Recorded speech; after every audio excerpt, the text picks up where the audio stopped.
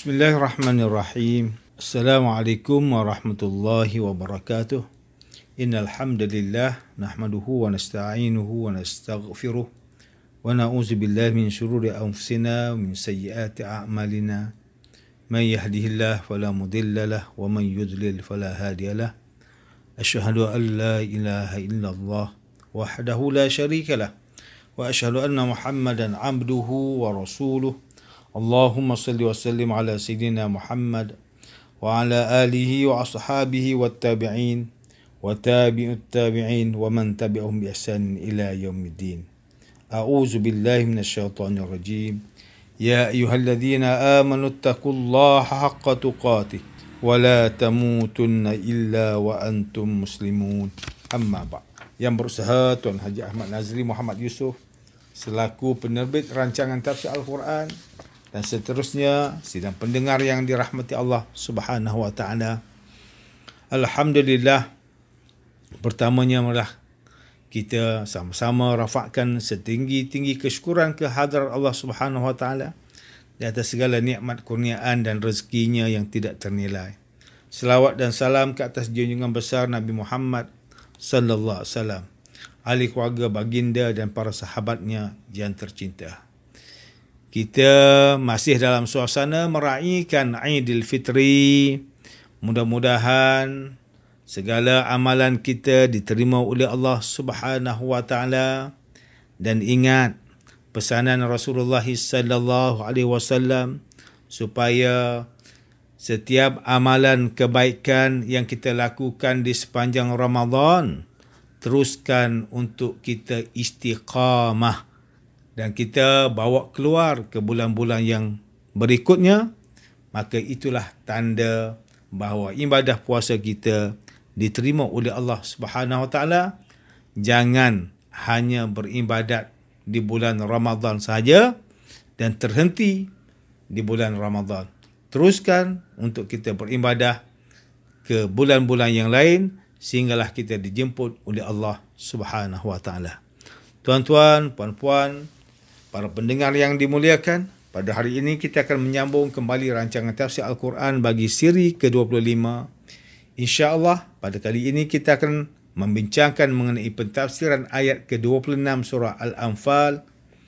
A'udzu billahi minasyaitonir rajim.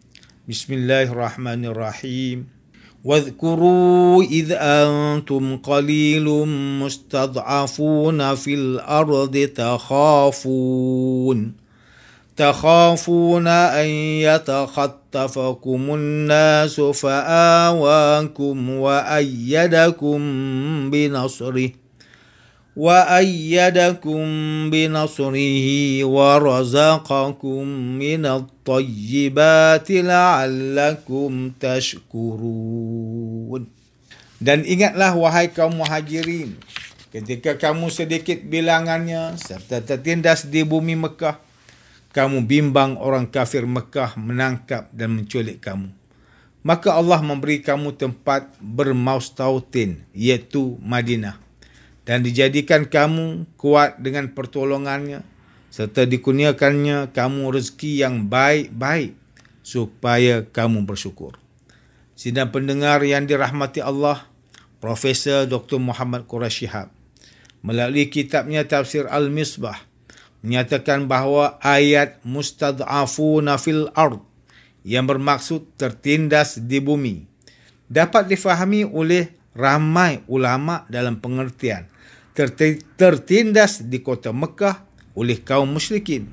Ketika itu para ulama memahami ayat ini ditujukan kepada kaum muslimin yang berhijrah ke Madinah. Namun ada juga ulama yang memahaminya sebagai tertindas di Jazirah Arab, iaitu berada dalam ketakutan terhadap kekuasaan kerajaan Parsi dan Rom. Oleh itu, ayat ini tidak hanya ditujukan kepada kaum muslimin, tetapi kepada seluruh masyarakat Jazirah Arab. Demikianlah pandangan daripada seorang ulama tafsir Al-Quran, iaitu Syekhul Islam Abu Su'ud bin Muhammad Afendi Al-Imadi, yang hidup pada abad ke-16 Masihi di Istanbul, Turki pada zaman pemerintahan Sultan Sulaiman Al-Qanuni dan Sultan Salim kedua. iaitu Khalifah Kerajaan Islam Turki Utsmaniyah, Abu As-Su'ud bin Muhammad Effendi Al-Imadi, telah mengarang sebuah kitab tafsir Al-Quran yang berjudul Irsyadul Aqli Salim ila Mazayal Kitabil Karim, atau lebih dikenali sebagai Tafsir Abu Su'ud. Sidang pendengar yang dimuliakan, Tengku Muhammad Hasbi As-Siddiqi menerusi kitabnya Tafsir An-Nur mentafsirkan ayat ke-26 surah Al-Anfal ini dengan menyatakan bahawa ayat ini ditujukan kepada golongan muhajirin yang berhijrah ke Madinah supaya mengingatkan mereka mengenai nikmat yang diterima, iaitu bermula dari keadaan yang lemah dan berjumlah sedikit, tetapi setelah berhijrah ke Madinah mereka mendapat kemajuan yang besar. Ayat ini juga mungkin ditujukan kepada para mukmin secara umumnya pada zaman Nabi Muhammad sallallahu alaihi wasallam untuk mengingatkan mereka mengenai kelemahan bangsa Arab jika dibandingkan dengan kerajaan besar Parsi dan Rom. Menurut Tengku Muhammad Hasbi As-Siddiq, ketika itu kaum muhajirin berasa takut diserang oleh orang kafir musyrikin Mekah, seperti mana pihak musuh itu menyerang sebahagian daripada kaum muhajirin di luar Al-Haram. Tetapi Allah Subhanahu wa taala telah menjelaskan bahawa kawasan Al-Haram merupakan daerah yang terpelihara, sedangkan orang di sekitar mereka saling berperang. Allah menempatkan kaum muhajirin di Madinah yang dilindungi oleh kaum Ansar dan mengukuhkan mereka dengan pertolongannya dalam banyak peperangan, iaitu dengan menghantar bantuan para malaikat. Selain itu, Allah juga memberikan taufik kepada mereka dengan memberikan jalan kemenangan dan menanamkan perasaan takut dalam hati pihak musuh, serta memberikan rezeki yang baik supaya mereka bersyukur kepada Allah. Ayat ke-26 surah Al-Anfal ini memberi pengertian bahawa jika mereka tidak mahu bersyukur dan tidak mahu mengikuti perintah Allah, maka mereka akan dijajah oleh bangsa lain di tanah air mereka sendiri. Sedangkan bumi ini milik Allah yang diwariskan kepada orang yang bertakwa. Manakala Hamka melalui kitabnya Tafsir Al-Azhar, ketika mentafsirkan ayat ke-26 surah Al-Anfal ini menjelaskan bahawa ayat ini merupakan kesinambungan daripada peringatan kepada kaum muslimin selepas selesai peperangan Badar. Selepas diberikan peringatan supaya berwaspada terhadap ancaman fitnah, kaum muslimin diperingatkan mengenai nasib mereka sebelum Islam ditegakkan dengan gemilang. Ketika itu tiada satu pun dari mana-mana kawasan di Jazirah Arab yang merdeka kecuali Mekah. Ini kerana di sebelah timur, tanah Arab di bawah kerajaan Parsi, di sebelah utara pula tanah Arab di bawah kekuasaan kerajaan Rom, manakala sebelah selatan pula tanah Arab di bawah kekuasaan kerajaan Habsyi. Maka tanah Arab yang merdeka hanya tinggal sedikit saja di sebelah barat, iaitu Mekah dan kawasan sekitarnya. Tetapi Kaabah pernah hendak dihancurkan oleh tentera Abrahah, iaitu panglima perang kerajaan Habsyi yang datang dari Yaman. Oleh itu, perasaan takut telah meliputi hati penduduk Mekah kerana mereka takut ditindas dan dizalimi oleh bangsa Parsi, Rom dan Habsyi. Hamka menjelaskan lagi bahawa inilah peringatan Allah Subhanahu wa taala kepada kaum muslimin dan juga peringatan kepada kaum kafir musyrikin yang masih menentang Islam bahawa selepas peperangan Badar keadaan telah berubah. Bangkitnya Islam merupakan suatu zaman baru bagi bangsa Arab. Ayat ini mengingatkan tentang nikmat Allah kepada kaum muhajirin, di mana Allah telah melindungi mereka dengan pertolongan kaum Ansar yang telah menerima mereka supaya hidup bersama-sama bagi menegakkan Islam di Madinah. Allah juga telah menyokong mereka, iaitu mengurniakan kemenangan yang gemilang dalam peperangan Badar. Kaum muhajirin dan Ansar diberikan rezeki yang baik, iaitu harta rampasan perang yang telah diperolehi melalui perjuangan. Oleh itu, hendaklah mereka bersyukur kepada Allah Subhanahu wa taala. Sidang pendengar yang dirahmati Allah, Demikianlah tafsir bagi ayat ke-26 surah Al-Anfal menurut pentafsiran oleh para ulama. Ayat ke-26 surah Al-Anfal ini memberi ingatan kepada orang yang beriman mengenai nasib mereka sewaktu berada di Mekah dahulu, di mana mereka telah diganggu oleh kaum kafir. Iaitu ketika itu orang Islam berada dalam keadaan takut dan bimbang jika dibunuh, dicolek dan dirampas hak mereka. Lalu Allah Subhanahu Wa Taala membawa mereka keluar ke negeri yang aman. Maka hendaklah mereka bersyukur di atas segala nikmat rahmat dan nikmat Allah Subhanahu Wa Taala itu, serta sentiasa taat kepada Allah dan Rasulnya. Sidang pendengar yang dimuliakan, jika kita melihat situasi masyarakat pada hari ini, apabila diuji dengan sesuatu perkara yang buruk atau musibah seperti kegagalan, kehilangan, ketakutan, kesusahan, kemusnahan dan sebagainya.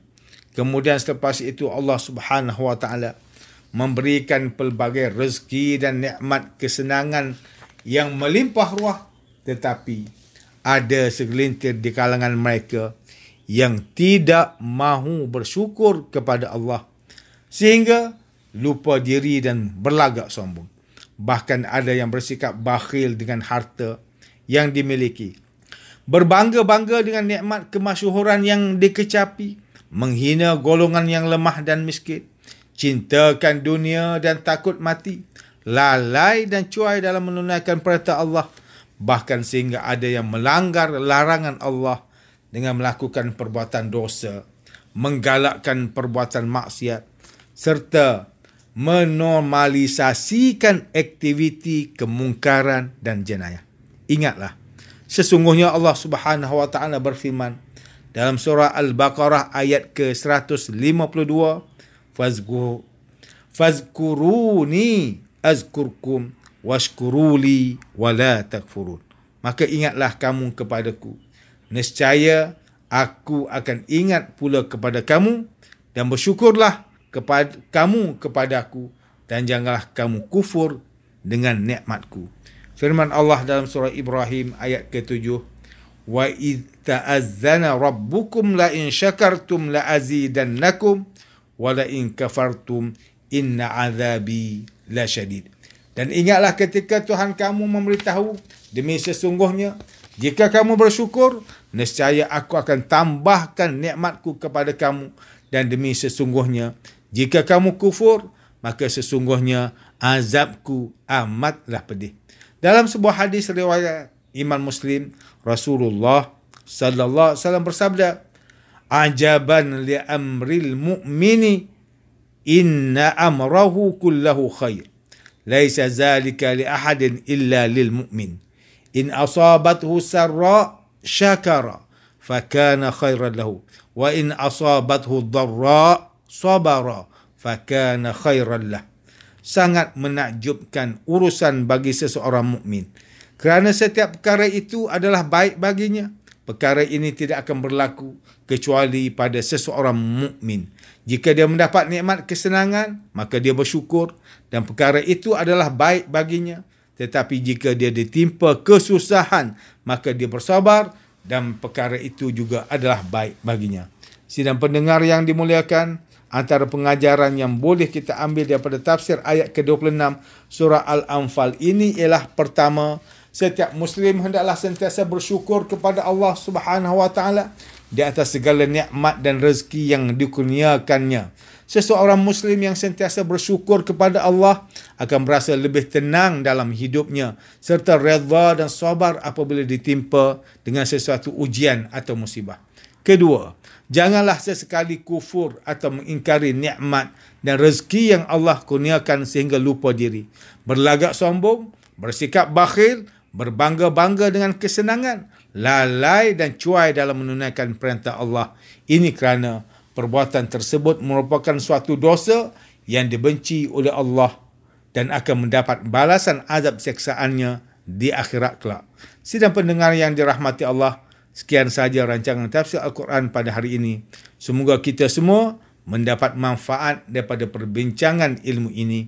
InsyaAllah Mudah-mudahan kita akan bertemu lagi pada siri rancangan tafsir Al-Quran yang akan datang. Wabillahi taufiq wal hidayah. Wassalamualaikum warahmatullahi wabarakatuh.